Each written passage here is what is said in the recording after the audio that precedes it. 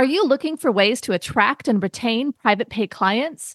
Thrizer is a payment platform for therapists built to help clients automatically tap into their out-of-network benefits and save on therapy up front. Check out our special link, join.thrizer.com/modern therapist, and use the code Modern Therapists to activate $2,500 in free payments with Thrizer.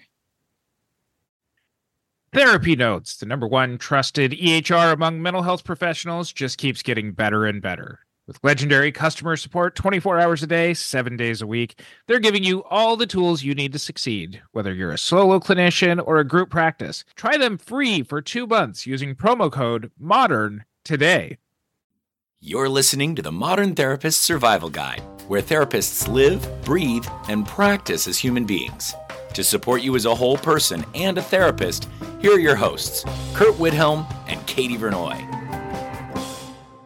Welcome back, Modern Therapists. This is the Modern Therapist Survival Guide. I'm Kurt Widhelm with Katie Vernoy, and this is the podcast for therapists, where we help explore the things that therapists should be aware of in their practice and the way that we help our clients, and continuing to, kind of pursue topics like their Pokemon, where we got to catch them all.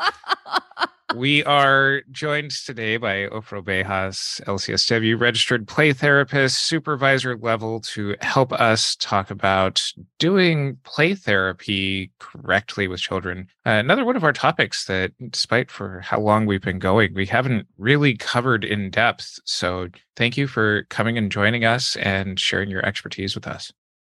Thank you for having me. We're so excited to have you here. You're a friend of the show and a friend of mine, and so glad that we get to finally put you on. I think we've mentioned you on a couple of podcasts because you always are awesome and give us some feedback on what we're talking about. But now we get to pick your brain on the things that you know. But before we get started, I'm going to ask you the question we ask everyone, which is, who are you and what are you putting out into the world? I'm a child therapist in the Los Angeles area, and I also teach webinars and courses on topics related to children therapy on different platforms. So I work with teens, which are in some ways just mini versions of adults, and the way that we do therapy with them. Sometimes we incorporate some different activities, but I kind of shy away from working with younger kids because, surprise, they are not just mini adults. What do therapists usually get wrong in working with children when it comes to just kind of, especially their first sessions of what they're trying to expect to do? Well, you nailed it. You're right that children are not just adults that come in a size small. And working with them doesn't mean just talking slowly and using a dumbed down vocabulary. Like, I'm thinking if you work with adults on self-injury, you work with kids on self-boo-boo.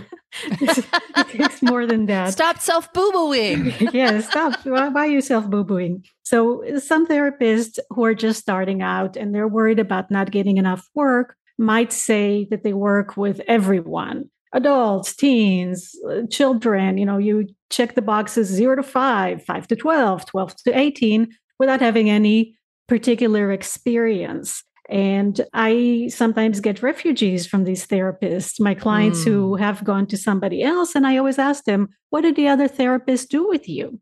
And what I hear is that they are just using adult talk therapy and they're doing it with children. And in one case, a therapist who worked with one of my refugees took the term therapeutic interview literally and interviewed the child. So I would encourage you listeners. With a light over the top, like, and why did you do that, young man?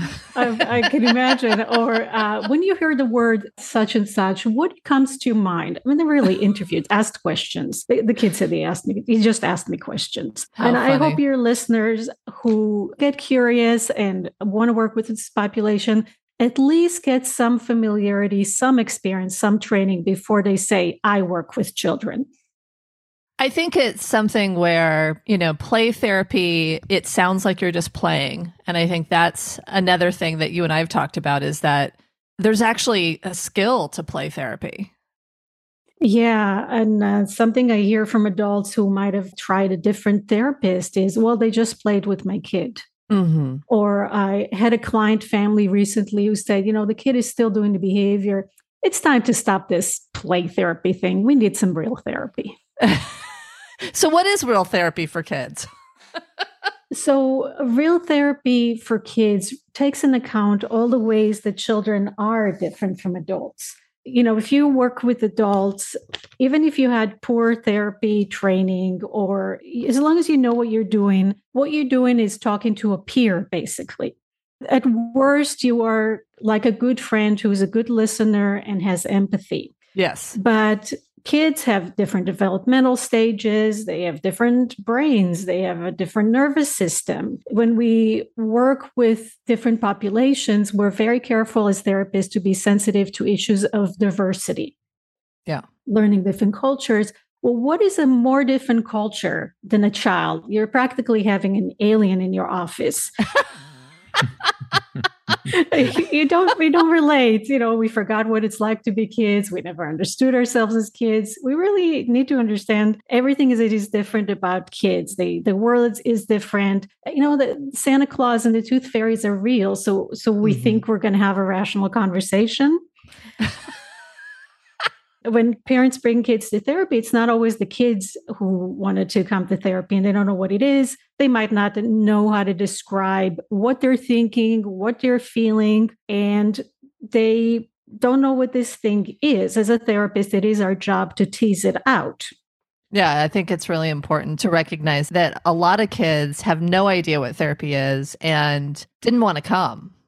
Yeah, although if they come into a play therapy room like the room that I have, it doesn't take much to convince them. Oh, sure. But I do prepare the parents in what to say. A lot of times we act as translators. When we hear kids say things, they don't always mean it literally. They don't mean what they say. They don't say what they mean, which we kind of take for granted with adults. But I've had so many parents call me and say, my kid wants to kill themselves. Oh, what did they say? They say, I wish I was dead. And then I am the translator explaining to the parents, well, no, that's just a figure of speech. Well, something is happening, but let's find out what it is. But, the most important thing in my orientation, and it took me a long time to figure it out, is how close to the surface the transference, countertransference is with children. They don't tell you what they feel, but they will make you feel what they feel. A child sets up the people in their world, other kids, parents, teachers, any adults, the therapist, to feel what the child is feeling, because they might not know how to describe it, but they will know what to do to make you feel it. And that is such an important tool. It took me a long time to develop it, and I'm still in training. So, for example, what is something that is very common with children is they don't feel that they have any power. The adults have all the powers, the teachers, caregivers, family. So the first thing a child might do coming to my office is put me in handcuffs. Oh. Now I know what it feels like to have no power. And if they're really good, they would tie my hands behind my back. Oh, wow. In handcuffs. I really don't have any power now. So immediately I understand this is what they're trying to show me. Or let's say with a teenager, working with a teenager who has severe social anxiety. And I'm trying to understand a world on an iPad, and she shows me things that she looks at on the internet. And I say, oh, so you're a fan of somebody on Instagram? She says, it's not called a fan. You follow them. Oh, okay. These people you follow their posts. It's not posts, it's stories. So I'm starting to feel like I can't get anything right. Every time I open my mouth, I might sound even more stupid. Okay, that is her world. This is what she's trying to show me. I'm worried about what other people think about me. I'm worried about not being liked. I'm worried about embarrassing myself. I feel it, and now I can name it for her, even if she didn't know how to say it. And now I can start using the therapeutic tools. So I can say something like, I'm really nervous. It's really scary to not know what people will think when I say something. I might sound stupid. Wow, that's tough. it's like I'm being nervous all the time. I'm worried about what you might think about me. And then, of course, I can start modeling and practicing the therapeutic tool, the cognitive restructuring, the positive self-talk, the exposure, incremental exposure to goals. And that is the treatment. But first, I had to pay attention to what is it that she's trying to show me. And like I said, it took me a long time. We are not using anymore the model of the therapist as a blank slate. Yeah. But when I graduated, I was under the impression that I needed to be a professional. That means not showing my feelings, keep my feelings out of the room. And it took a lot for me to get that I was doing something wrong because I, working with children, was trying very hard not to show anger. No matter what the kid did, I would never get angry. I really kept it together. And the kids did not see a true, authentic expression from me. They would break things, they would mess up things. And, it got harder and harder to, the smile got tighter and tighter. Oh, I'm okay. I'm not mad at you through clenched teeth. And I learned that it's more scary to the children when the adult is incongruent. Yeah. And not showing their true feelings. It's less scary to see somebody angry than it is to somebody pretending that they're not angry, but they are.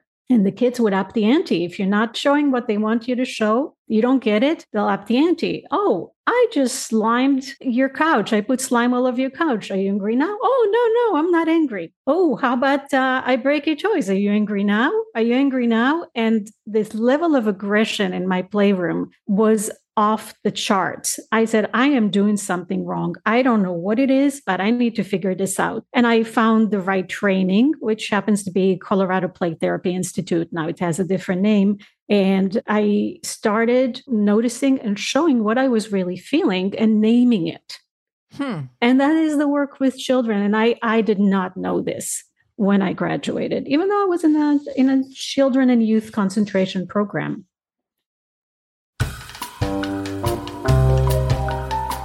Thrizer is a payment platform designed for out-of-network therapy. As a therapist, you would use Thrizer to charge clients for sessions and collect your full rate upfront. From the client's perspective, Thrizer links to their health plan, so insurance claims are automatically submitted for them upon every charge.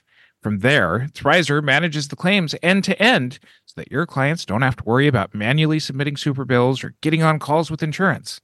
The best part? Thrizer allows clients to only pay their co-insurance portion for sessions, while Thrizer covers the rest of your fee and waits for reimbursement on their behalf. They also offer you an instant benefits calculator for free, allowing you to provide upfront transparency to prospective clients on their out-of-network coverage. Therapists only pay a standard 3% credit card processing fee per session with no additional fees. Visit join.thrizer.com/modern therapist to get started and use our promo code Modern Therapists to receive $2,500 in waived fees for your sessions.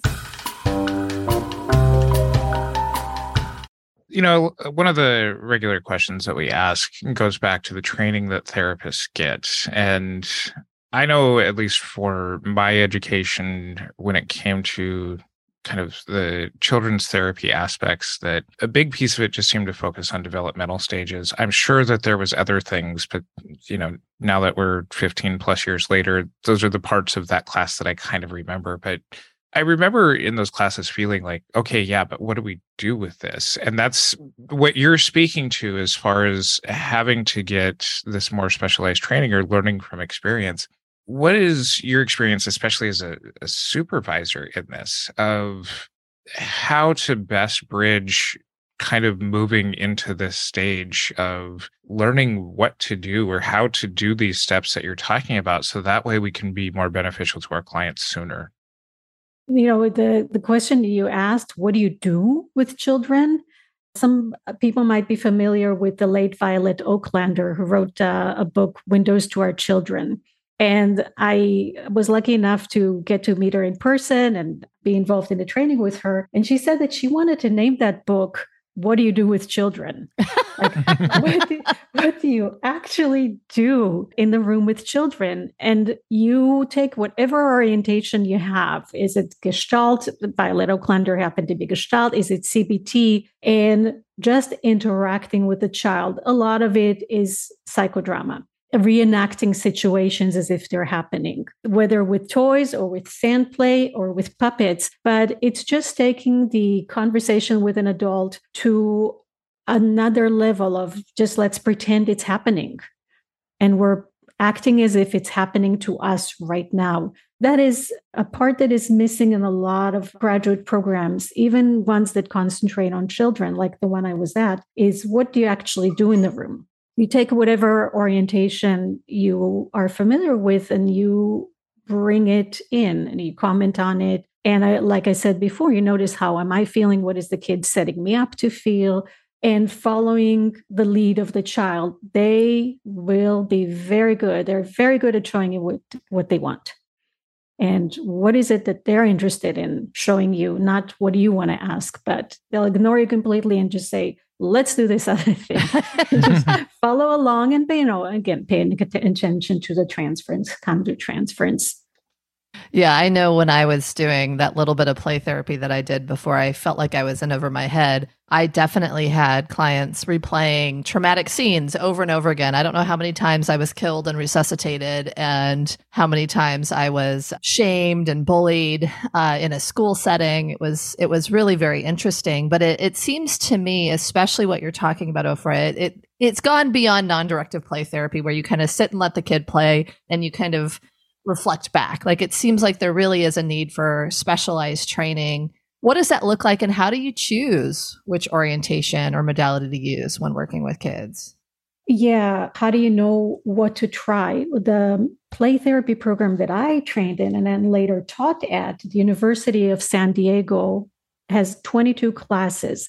Wow. And different modalities, Gestalt, EMDR, CBT, sensory motor, whatever it is that you are gravitating towards, resonate with, there is a version of it with children. There is a special protocol in EMDR for working with children. It's whatever you want to do.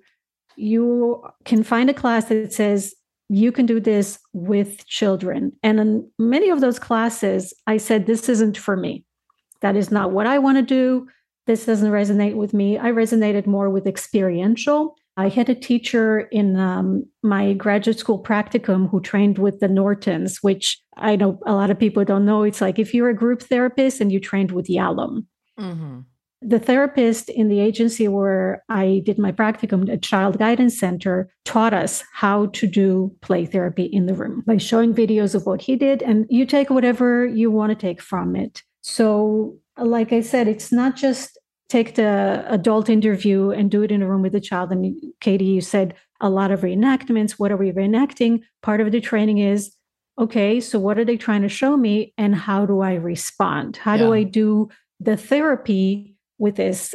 Sometimes when I teach, I say, what is therapy? I mean, we always talk about therapy. What is it that we do? Are we like being a friend? Are we listening? So what is therapy on a bumper sticker? If you had to put it in 3 words, it's notice it, sit with it, and make meaning of it. Or in an experiential model, it's you observe it, you name it, and then you model how to cope with it. Mm. And when you mentioned the reenactment with the child, okay, the child is showing you something. Is he scared or is he trying to show mastery? I'm not afraid, I can do it. And then you name it. Oh, I see blah, blah, blah happening. I feel this or that. And what is the name for it? Oh, this is being nervous. This is being scared. This is being frustrated. What do we do when we are feeling this way? Oh, let me show you. When I'm scared, I take a deep breath. And then I'll look around. I remind myself that I'm in the room and I'm safe. And that is the same as you would do with an adult, just like you're really breaking it down to the components. I want to talk about case conceptualization here because when I do work with younger kids, as a trained marriage and family therapist, I kind of conceptualize, okay, we're going to get to doing parent work, to being able to, kind of create this space to help reinforce what the goals are that get done in the therapy room. My intention from almost the beginning is, all right, let's get this to family work. I know that you're not a marriage and family therapist and might not have that same conceptualization. So I'm wondering how you come up with kind of the unit of treatment that you're looking for from the beginning as far as how you start to conceptualize the work that you're doing here. Yeah, no, it's not really that different. I know that there's a belief that maybe MFTs and LCSW and LPCC are completely different. I haven't seen any difference. I Me did either. go, obviously, to a social work program, but as social workers, we're learning about systems. And of course, marriage and family therapy, the family is a system. So, how do you decide, well, who do you treat? Well, is it an individual issue with the child? Like the child is afraid of the dark, can't fall asleep. Is it a parent child issue, a relationship issue, a family environmental issue? And you figure out, is the child an identified patient? Is it the family's struggling through something and the child is the canary in the coal mine? Sure. We don't have a different approach clinically as social workers. I'm not sure about LPCC, but I've worked alongside MFTs and I didn't see any difference. And then the joke, my LCSW friend says, when you go to all these conferences for MFTs and there's nothing about children, no classes, like the name is marriage and family therapist. Families usually have children. Why is it always the couple and the individual? In systems, and the family is a system, and you figure out, do I need to change the system? Do I need to change the environment? I don't remember if you had Stefan Lewis on your podcast. Mm-hmm. You did. And he said something I really like. Sometimes working with a child is working with somebody who has a tiger at home, and you work with them and you figure out what to do with the child. And then they go home. And then people ask the child, why do you still get bitten by the tiger? And that's community mental health in a nutshell. Working with underserved population, working with the child only. And Kurt, you're right. You got to look at the family and say, we're going to work with the child, or am I going to work with the whole system, with the parents? Do I need a client for 15 years or 15 sessions? Yes. Yeah. And it's sometimes difficult to work with the whole system, because even when it's just the child's issue, the parents want to be seen. And of course, they matter. I don't believe in black box. You drop the child off. I do what I do to them, like give him back to you, and I don't tell you anything. I do believe in involving the parents, at least tell them what I'm seeing and what they can support. But sometimes parents are so dysregulated when they come to the session that it becomes all about them. Yeah. And that's one of the reasons to set very, very strong boundaries and not have a parent take over the session, or God forbid, complain about the child in front of the child. I always tell parents, imagine you go to couple counseling and it's always like, oh, let me tell you, therapist, what he did or what she did. We don't do it here. You can tell me in between sessions. Yeah, I think that there's a lot of boundaries that are really important in this treatment, because there's oftentimes a lot of different relationships. I mean, I would joke that, the unit of treatment is whoever I can get to come. And so oftentimes that would be like a caregiver and the kid, and maybe a sibling when they didn't have extra childcare or something. Like it was just whoever's there, let's do this thing.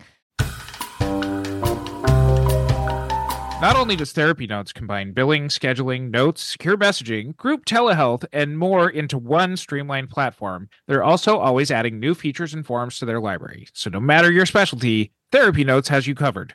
Learn more at therapynotes.com and use promo code MODERN for 2 months free. But it seems like you've got relationships with each member of the unit of treatment, whatever that is. And then there's also so many people that are emotionally dysregulated. How are the clinical boundaries different within this type of treatment? Kids are different. Like I know I had kids that wanted me to adopt them, who would hug me. I know I had parents who all of a sudden I became a co-parent and I had to really push back against that. And so talk, I guess, a little bit broadly about boundaries, because it seems like there's so many different things to consider there. Right. So the unit of treatment is the boundary. Who is showing up? Am I expected to work with, and what are the goals? Setting the goals is so helpful in figuring out, what are we working on? What are we not working on? Are we working on family issues or are we not? I once expected to see a child who was 7 and 5 people showed up. And I just looked and said, what is it that we're doing here? Mm-hmm. I pulled the mom aside and I said, what did you see happening here today? Oh, well, you said you work with children, and my 7-year-old, and also my 12-year-old, and also my 18-year-old, and everybody was there. And I said, well, maybe I can help them too, but not today. We're not going to all be here today for a one size fits all session. So defining who's coming in, if I need to have a parenting only session to say, here's what I'm seeing, here's what the parents can do to support the treatment, we're just going to do a separate session with the parents. Really, who is showing up? I like something Angela Caldwell said, and I don't remember where it was. She's dealing with caregivers who are not available to come in. And she said, if they're alive, they're available. I think that was on our podcast. We'll have to share that one in the show notes. Yeah, I'm a listener. But, when it comes to boundaries with the child, again, why it's so important to know what you're doing and be grounded in training. I wrote down a list of everything that's happened to me with children. It's really different working with them. The worst thing an adult client could do to you is be mean to you. Like say something hateful or hurtful. I mean, that's not the worst thing. They could come with a weapon, or they could sexually assault you. But that's right. A whole other podcast episode. Right. Within talk parameters. Sure. Yes, of course. They could be also unsafe. Of course, they can ignore your advice or be mean to you. But with kids, they're children and they're going to act childishly. So here's some things that have happened to me. I already mentioned being handcuffed. I've had children punch me, kick me, call me names, mock me, shush me, blindfold me, grope me, kiss me. I've had private parts shown to me despite my objections. Wow. One kid at a whole session, au naturel. I had sand thrown in my face. I got locked out of my own office.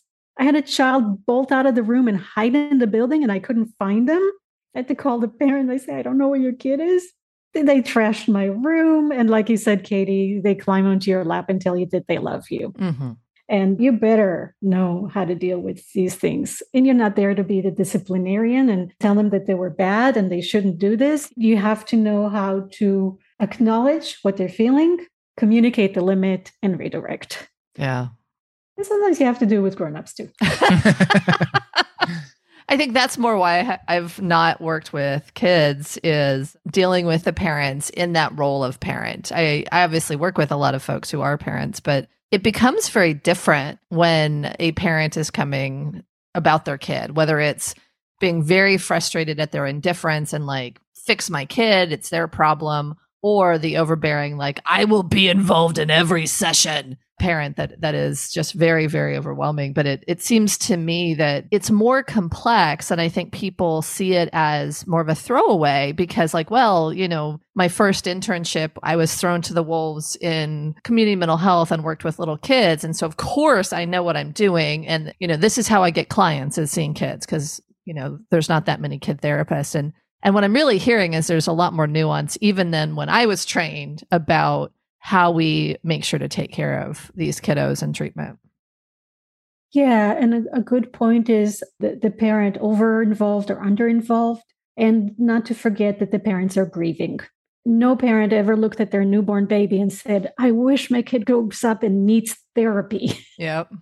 So you cannot completely ignore them. A lot of psychoeducation with the parents. And something that I have yet to really master is involving the parents in a limited way, not to shut them off, but to set the boundaries around it and to be very clear about what we are and aren't going to do. And if they need their own therapy, how to get their own support, and that this is not the session for individual therapy for the parent. But of course, you have to acknowledge it. I had one mother participate in the session, and she asked me point blank, let me know if I'm doing anything wrong.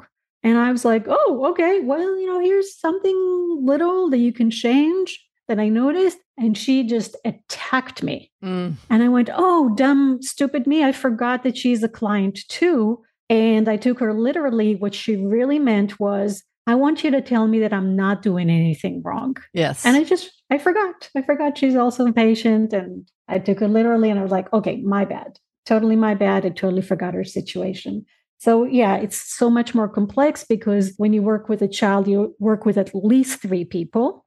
Even if one of them is MIA, there's still an entity, like a missing, an absent parent. The absence is also a factor, and it's exponentially more difficult. And which is why a lot of people are quitting. Every week I hear another therapist saying, I don't work with kids anymore. Can't deal with the parents. I just don't need the headache. Logistically, it's a nightmare. And I just don't want to be that bothered anymore. And I feel this way too sometimes. I just want to see adults online and live the good life. But, What has online therapy been like with kids, especially during COVID? So, I mean, not only have they been dealing with COVID, but making that transition. I know in our practice, we've just kind of seen a lot more effectiveness in the office than we have been able to see online. A lot of kids clicking over to different tabs, leaving the room, or just kind of putting their devices on silent. What have you seen as far as the transition for things like play therapy over the last couple of years? Yeah, it is very difficult sometimes to work with kids online, and I am not good at it. I will not see a young child for the first time online. I don't know how to establish rapport through a screen with a child. But just like there are online companies that do therapy for adults online, like what's that company called? Worse Help.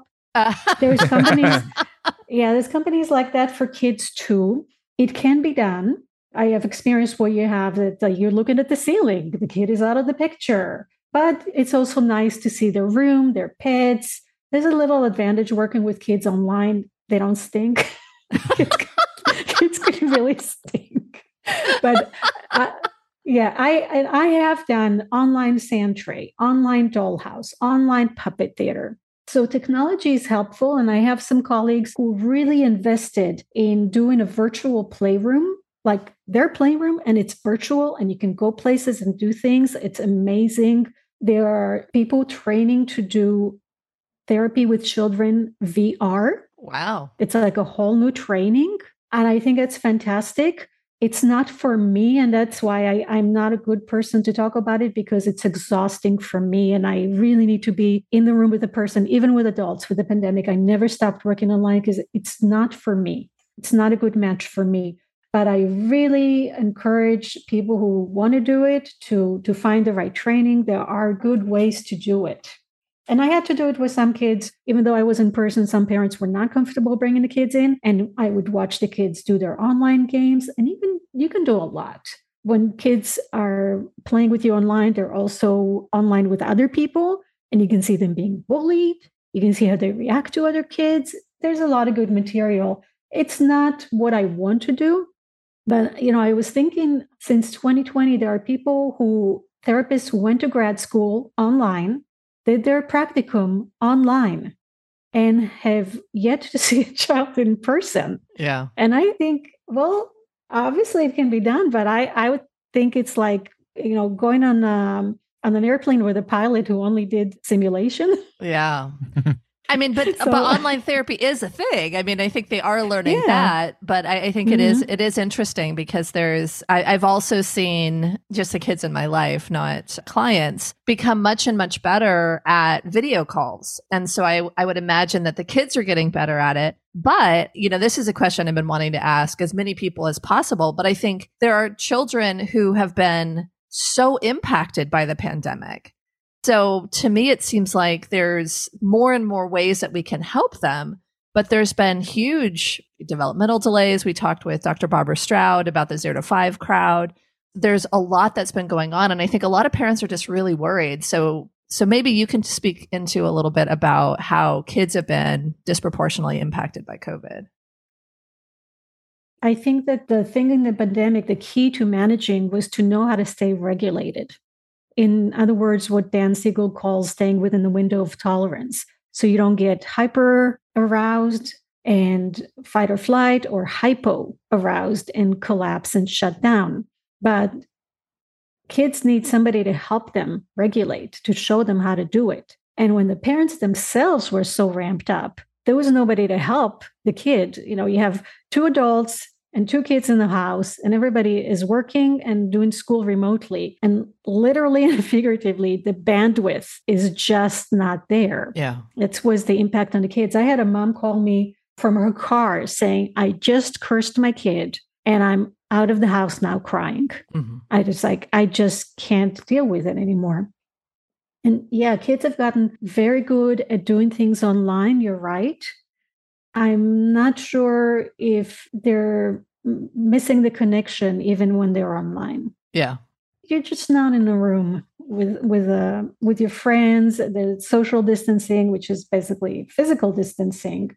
Some kids were very good at staying connected to their friends, especially boys who play online games. Well, it's no different. Yeah. They just kept doing it and had a great old time. And some have forgotten how to have a conversation. I had kids literally say, I don't know how to talk. I'm going to go back to school and I don't know how to have a conversation. So I think we have a long way to go in using online better. Where can people find out more about you and your practice? I'm sure you're going to put my website in the show notes, and that's the best way to get a hold of me. Redondo Village Counseling, because I'm in Redondo, Riviera Village area, and also it takes a village. Haha. I love it. I also just finished a live webinar on Simple Practice. It would be available, a Simple Practice Learning. It will be a recording available, and I'll do some more courses for them in the future. That's great.